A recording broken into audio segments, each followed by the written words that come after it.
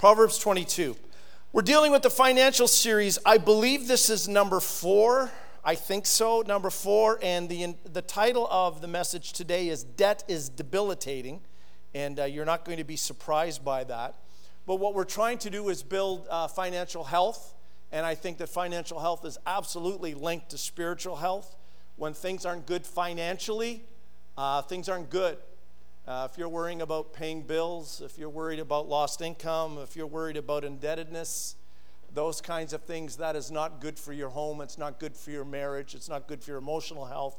It is not good for your spiritual health. So hopefully at the end of this, we'll have a little bit of assistance for you, practical assistance.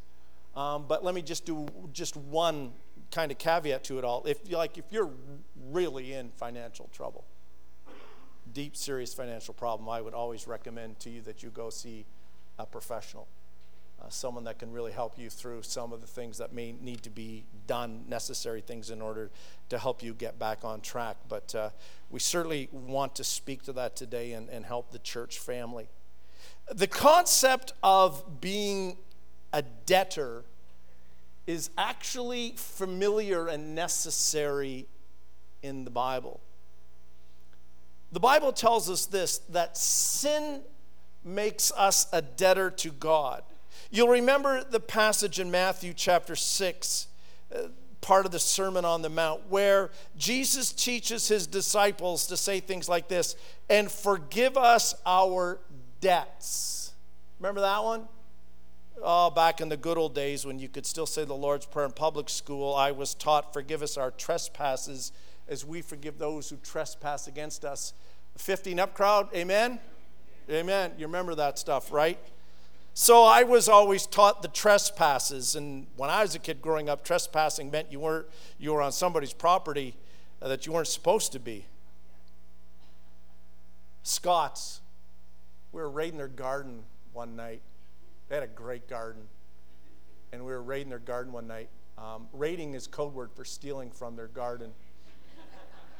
And my buddy Colin lived there. We went to public school together, and he saw us. And we're thinking, well, no big deal, right? It's Colin. We're all in school together. And he ratted us out. So we were sleeping in our tents in that summer. That's why we were out gallivanting in the middle of the night. And OPP showed up at our door. Hey, Dave, ain't you guys got things better to do than check on kids pilfering gardens? Dave's retired now, but he's OPP. So, yeah, that was awkward. More awkward with my dad than it was with anybody. I'll let you fill in the rest.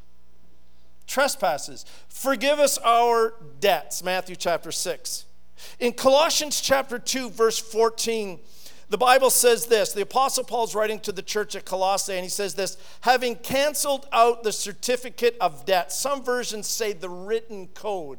And it means this, that there were charges against us, things that we are broken, the law, the rules of God, and Jesus' death on the cross pays the debt, pays for the penalty incurred for us.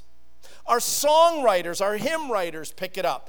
And I'll read this for you because I know the font size is pretty small. And now I sing a brand new song, Amazing Grace. My Jesus paid the debt I could never pay. He paid the debt he did not owe. He cleansed my soul and he set me free. My Father Jesus washes my sins away. And now I sing a brand new song, Amazing Grace. My Jesus paid the debt I could never pay. One day, he paid the debt he did not owe. We owed a debt we could not pay. And then there's another chorus. Jesus paid it all to him. My own sin had left a crimson stain. He washed it white as snow. Remember some of those? Again, from the old. John 19 and 30. When Jesus was on the cross, and it was just about the time for him, as the Bible says in the King James, to give up the ghost, he says this, it is finished. Ashley, you're going to love this. The Greek word is tetelestai, and it's an accounting term, meaning that it's paid in full. The debt of humankind paid in full by the substitutionary death of Jesus Christ. He died on the cross for my sins, for your sins. We owed a debt. So, as unrepentant and unforgiven sinners, we're in a state of debt because our sins, Romans 6:23 says that the wages of sin is death, but the gift of God is eternal life. Jesus dies on the cross. He sheds his blood as a substitutionary sacrifice, meaning this: he took our place. He takes our sins and the punishment for our sins upon himself. The penalty of sin, the debt of sin, is paid in full. Jesus, as it relates to our finances, would want us to have our debts paid in full. Can you say amen? We've all been there. So it's good to be forgiven and set free from our debt of sin and all of the guilt and all of the pain that comes with it. Jesus did that for you, and he did that for me. The whole idea, folks, is this, is to be set free from bondage. Sin holds us captive. It places us in bondage. But the moment that we confess Jesus Christ as our Lord and Savior, we're set free. The burden of sin, the penalty of sin, the curse of the sin, it's all lifted because it was placed on Jesus Christ. You know my favorite King James word. He was the propitiatory sacrifice for us.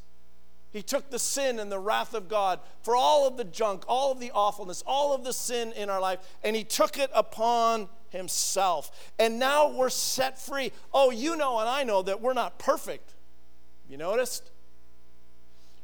But we're not going to be held to account in the future when we go to be with Jesus. He's not going to say that there's some unpaid debt yet hanging over our head, that there's something that we still have to pay through penance or prayer or something like that. That the slate is clean. The account is paid in full. It is finished.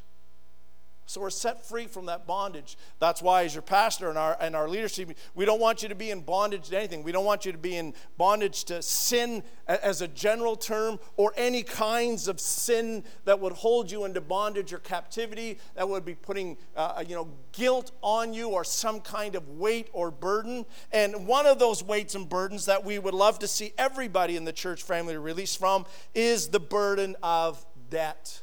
Suffocating sometimes debt.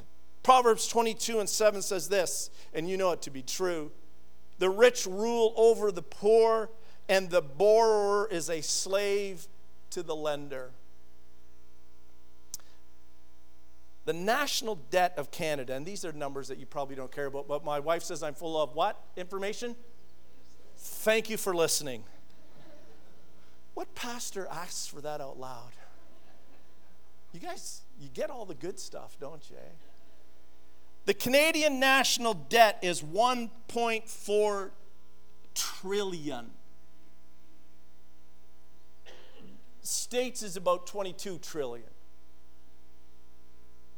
Consumer debt, not including mortgages in Canada, so take that out of the factor here. Consumer debt per person in Canada is $22,000 a head. Put that up there. Just soak that in with your eyes. Treat it like a spa. Linger in that. Those are some serious numbers, eh? That's per person. So how you don't say anything out loud. How you doing compared to that? Hopefully you're on the better side of that. If you get the gist from last week. Is all debt bad?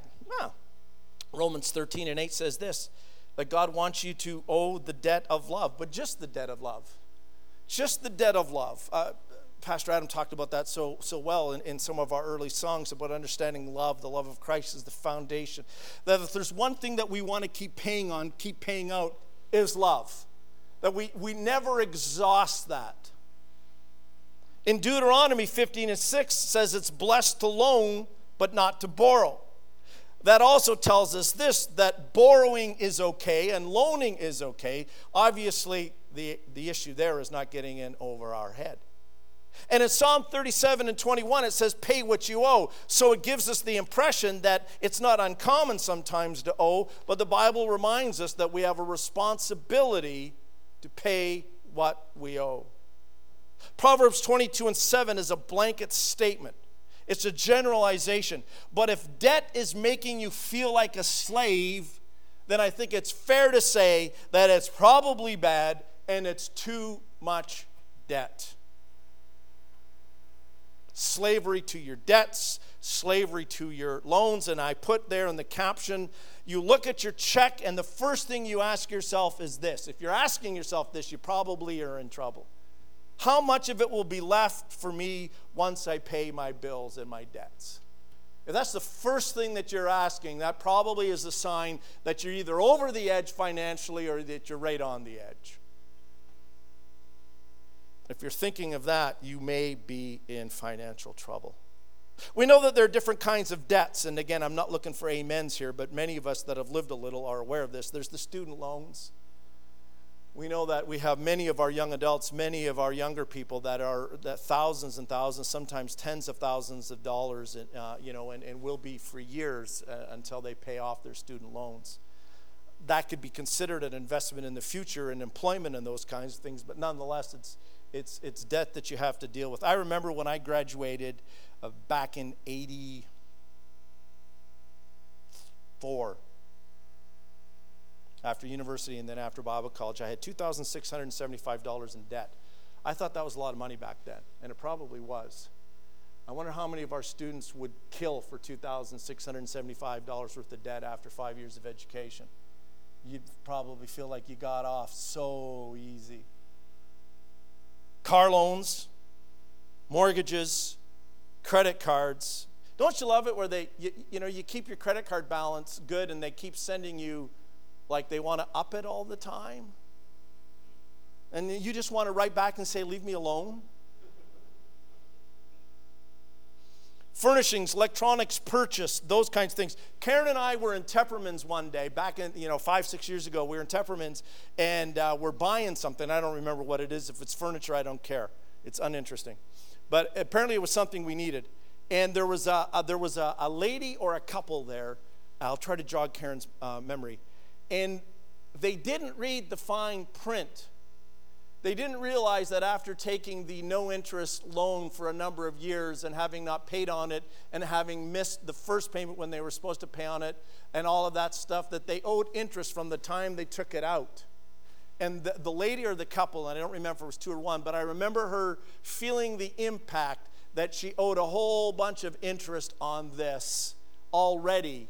And she was literally having a meltdown at the counter. And Karen and I are looking at one another thinking two things. Poor lady, and glad that's not us. But it shows you the impact it has, eh? It shows you the emotional impact, the toll that it has on us. When we borrow things, when we borrow money for things, when we take things on time, if the item isn't increasing in value, if it's not providing us a better future, if it's not creating for us the ability to earn an income, then it's likely bad debt. It's likely not the kind of debt that you want. And so it's important to be wise. I'm taking credit for this. I don't know if it's on the internet or not, but I'm totally taking credit for this, and I'm copywriting this. Put the debt up there for me, the acronym DEBT. There you go. Light's going on. DEBT, debt. Debt equals banking trouble. You guys have the call center guys calling you up, telling you that you owe them money and they're sending the RCMP? Any of you have that? Yeah. It kind of runs in peaks at our house. The first time we had that, my wife had surgery, Karen had surgery, and she was at home all day long for a while, and she's normally at work and misses all those phone calls. But I remember I was at the office one day, and she called me. She said, Brent, I just got a phone call from some credit agency saying that we owe them money and that I need to call them back right away or I'm going to be in big trouble. And since then, and that was years ago, we've had Revenue Canada's coming to get us. The police are coming to get us. GPS, Dave, on the police, because the police have still not found me, and they told me years ago they were coming to get me. I mean, you need to call us right away. Have you had all of those? Scare the pants off you when you first get one, eh? Because even my wife, my godly wife, for those of you that don't know who the woman is that I'm talking to here, just in case you don't know. And even she's a little accusatory when she gets that call. I get home and she says, Brent, do we owe money to somebody that we're not paying? Because I take care of that stuff, right? So and even my wife isn't trusting me and I'm like, no.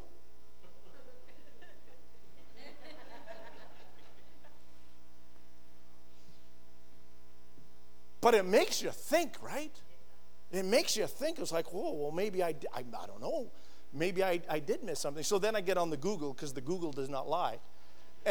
And I look up the phone numbers. And the Google tells me that, oh, no, these guys do that all the time. Now, I mean, I don't know. Maybe some of you do owe them money. Pay them off. Okay? Because we got to get rid of these phone calls. But I don't owe them any money. But I tell you, they freaked us out for a while. You start going through your stuff and you're going, well, I don't know. I think it's all paid. I don't know.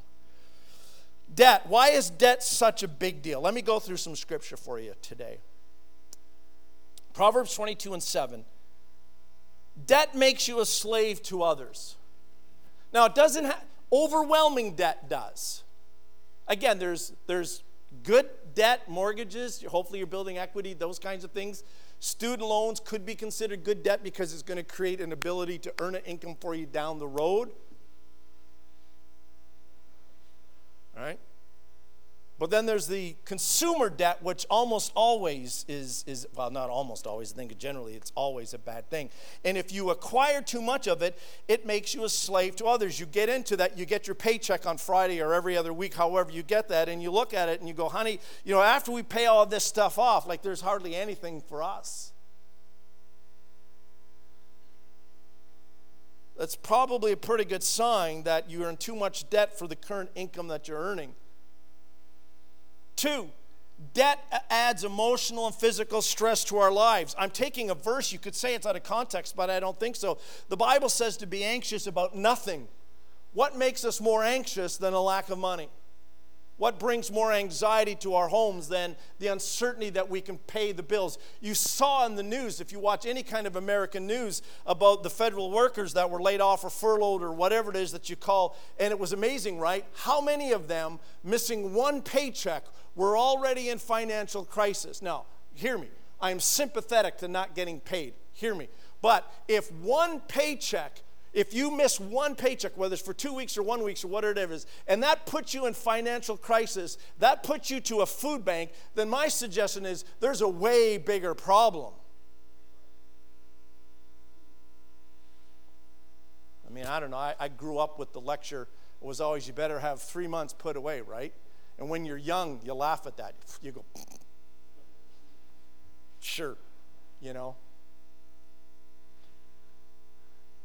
And I realized that 2 factors change all this: income and spending.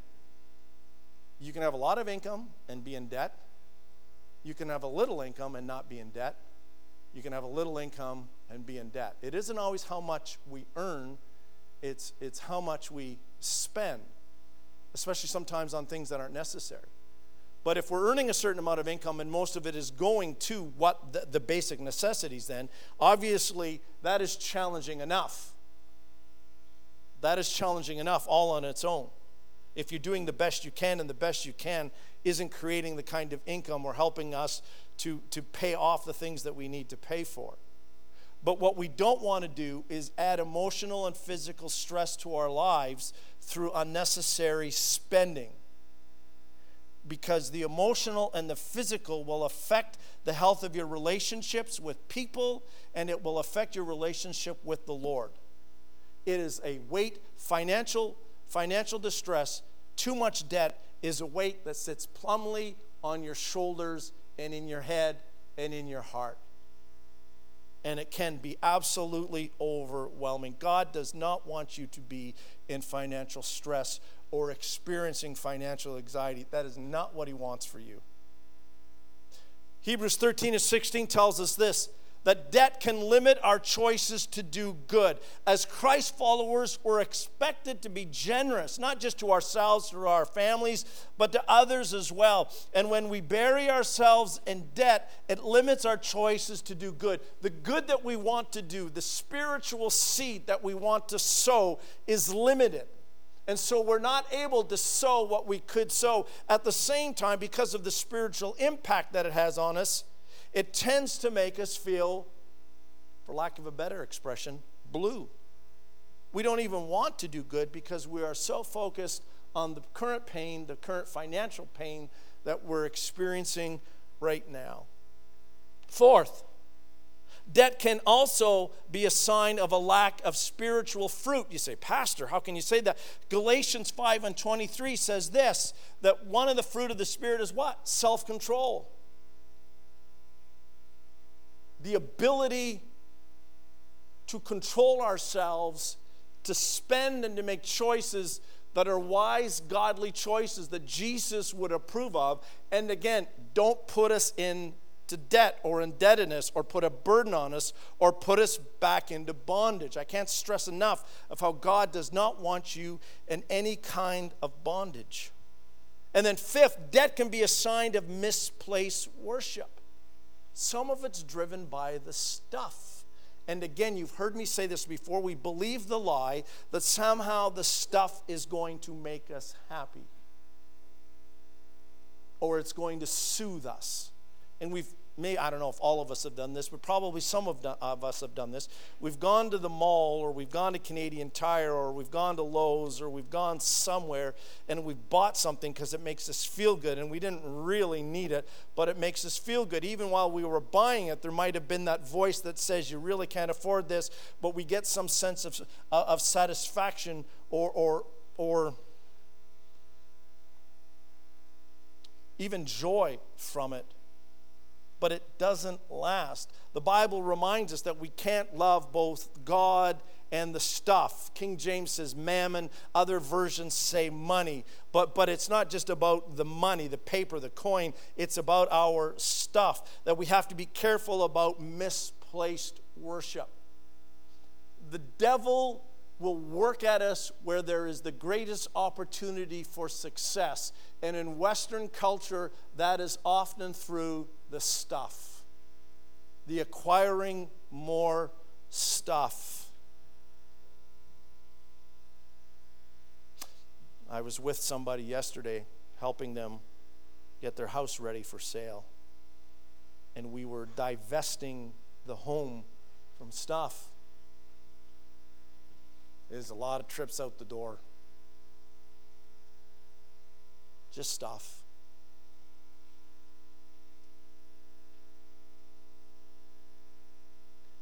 So debt truly is a four-letter word. Debt really does lead us into all kinds of banking, financial trouble. Debt does become a burden that Jesus doesn't want us under.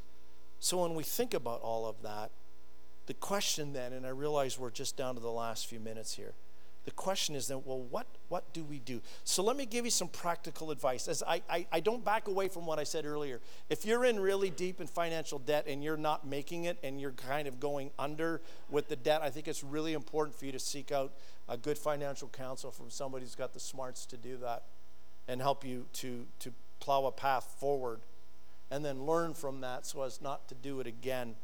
But let me give you some practical advice here about managing debt. And I realize in 30 minutes this can't be handled in the depth that it needs.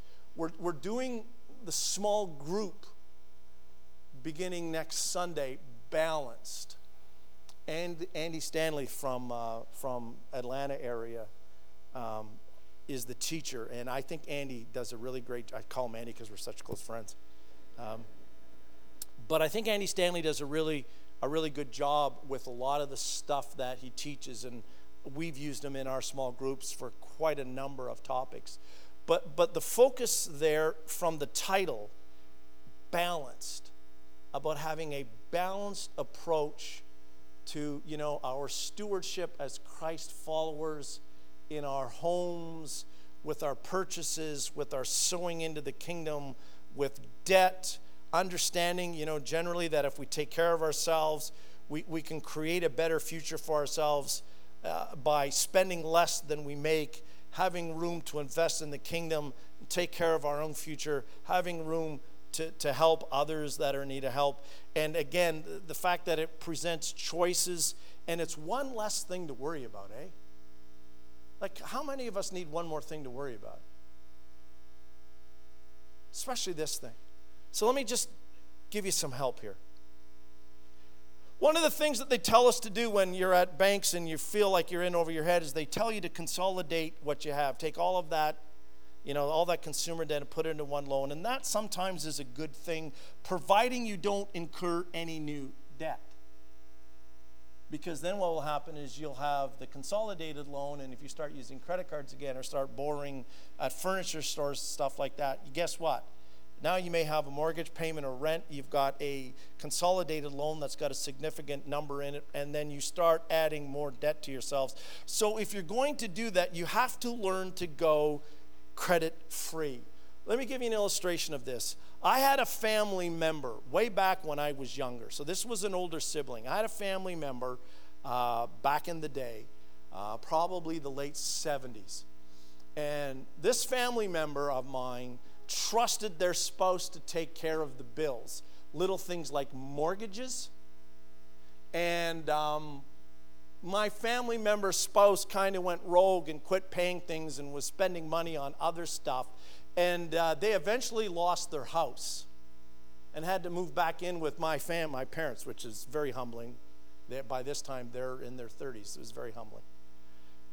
And so my family member basically spoke this mantra after, and it served them well. And they are very, financially now, they're on a very solid foundation. They have a wonderful home in Welland, and it's gorgeous and paid for.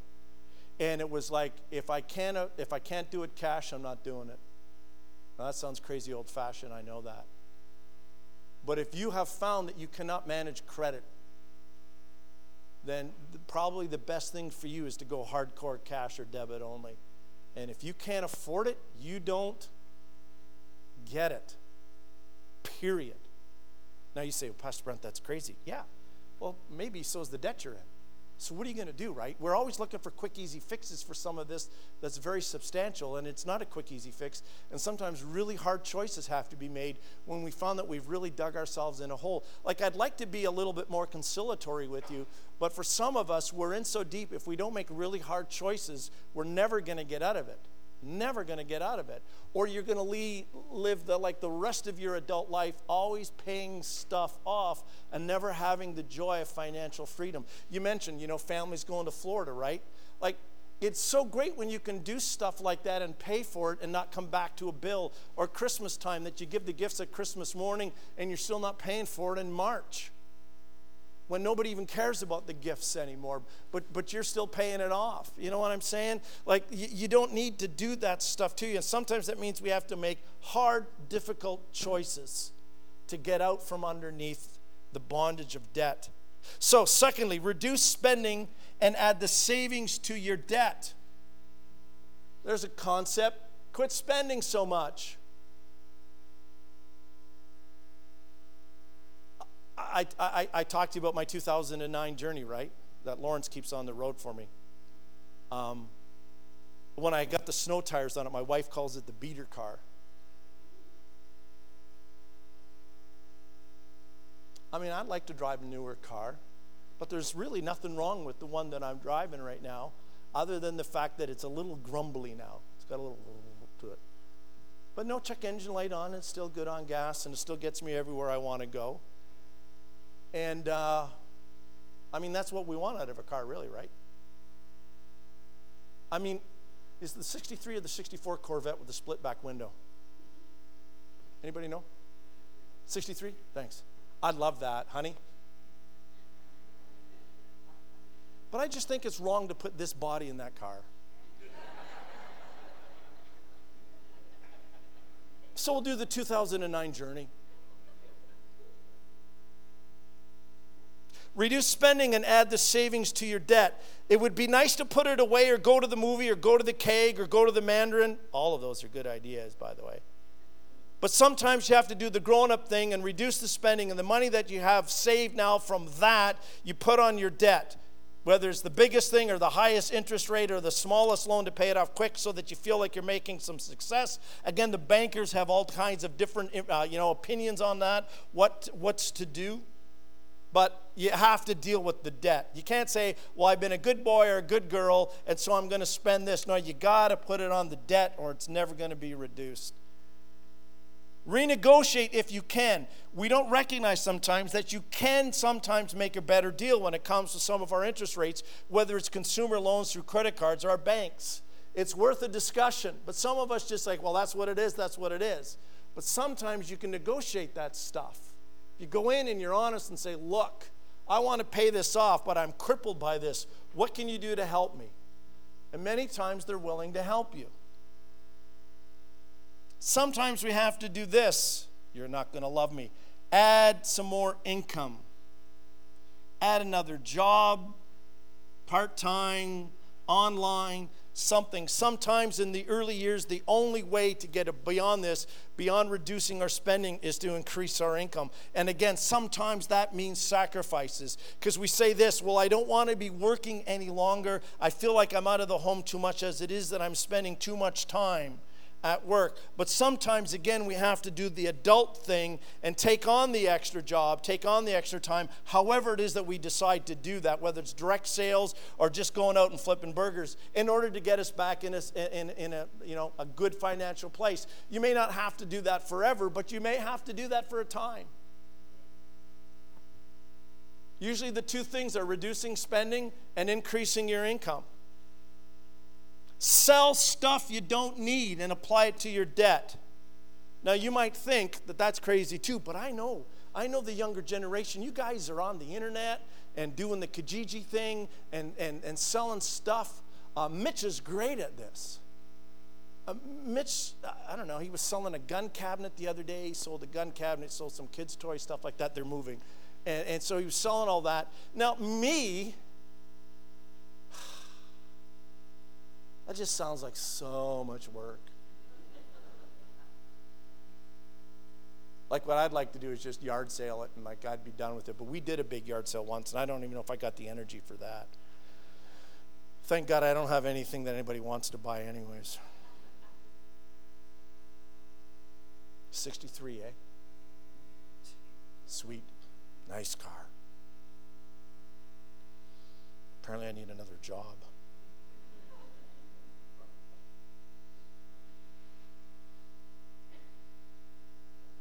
You need a plan. You notice at the top of the 5 things, it's not exhaustive, folks. It was never meant to be exhaustive. It can't be exhaustive. Again, I've got 30 minutes to do this, but you need a debt plan.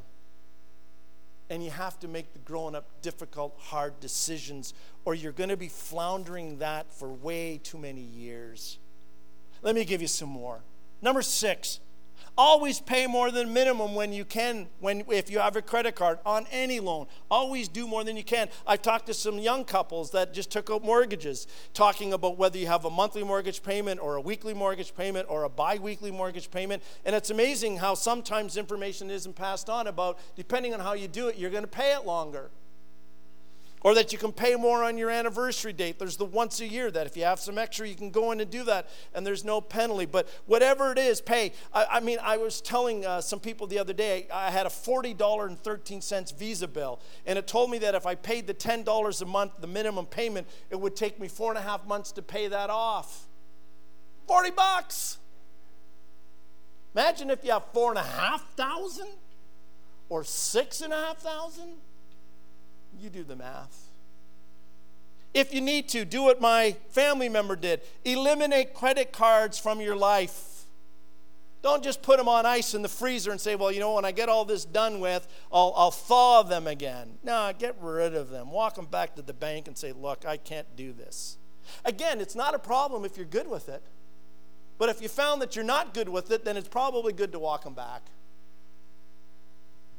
Number 9, seek a financial expert if you're really stuck. I've mentioned it twice, that's the third time, but I think that's important. Your pastor isn't the expert on this.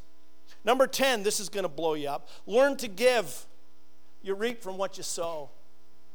You might say, well, if I'm in debt and I'm in this and I'm in that, then I can't learn, I can't give. That's not biblical either. The Bible says is we reap from what we sow. If you sow nothing, you will reap nothing. There's more to it than that. That could be unpacked even more. Number 11, understand this, that freedom from debt may take years, but take baby steps, folks. Start. Here's what happens. You look at the numbers and you go, wow, even if I do this, that, or the other thing, it's going to take 3 years. It's going to take 5 years. It's going to take 7 years. And you know what? I know that sounds like a long time, but it's worth it. It's worth it. When you get to the end of that debt 3, 5, 7 years from now, from that consumer debt, from that credit card debt, from that really bad debt, and you're free on the other side, I tell you, you're going to have a party like nobody's party ever. And you're going to have choices in your life. And when you get your check, it's going to be like, hey, honey, we've got this. We can sow here. We can give there. We can also take care of ourselves. We can bless the kids. We can bless the grandkids. We can take on a child in a foreign country under Child Care Plus. What it does, folks, is it gives you choices and opportunities that you've never had before, because it's always been, it comes in this way and it goes out that way. Our debt. The biggest debt that we owe is the debt of sin. And Christ paid for it completely and wholly. There's nothing residual hanging on. There's no minimum payment again next month or the month after or the month after. It's great to know that we've been set free from the bondage and the penalty and the guilt of sin, that the spiritual stuff has been set free. But folks, Jesus wants you to have a life and a more abundant life. And that doesn't just mean the spiritual stuff. The goal isn't this, and I'll wrap it up with this. The goal isn't this. Well, when I get raptured and I die and go to heaven, at least I won't be bringing my debt with me. And all the kids said, Mom, Dad, really? You're going to leave it to us?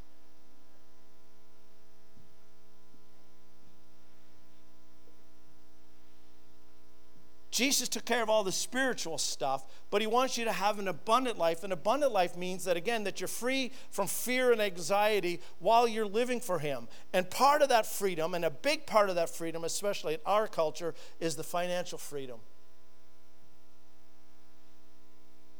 You've heard the slogan, Freedom 55. Well, I guess we can wait till we're 55.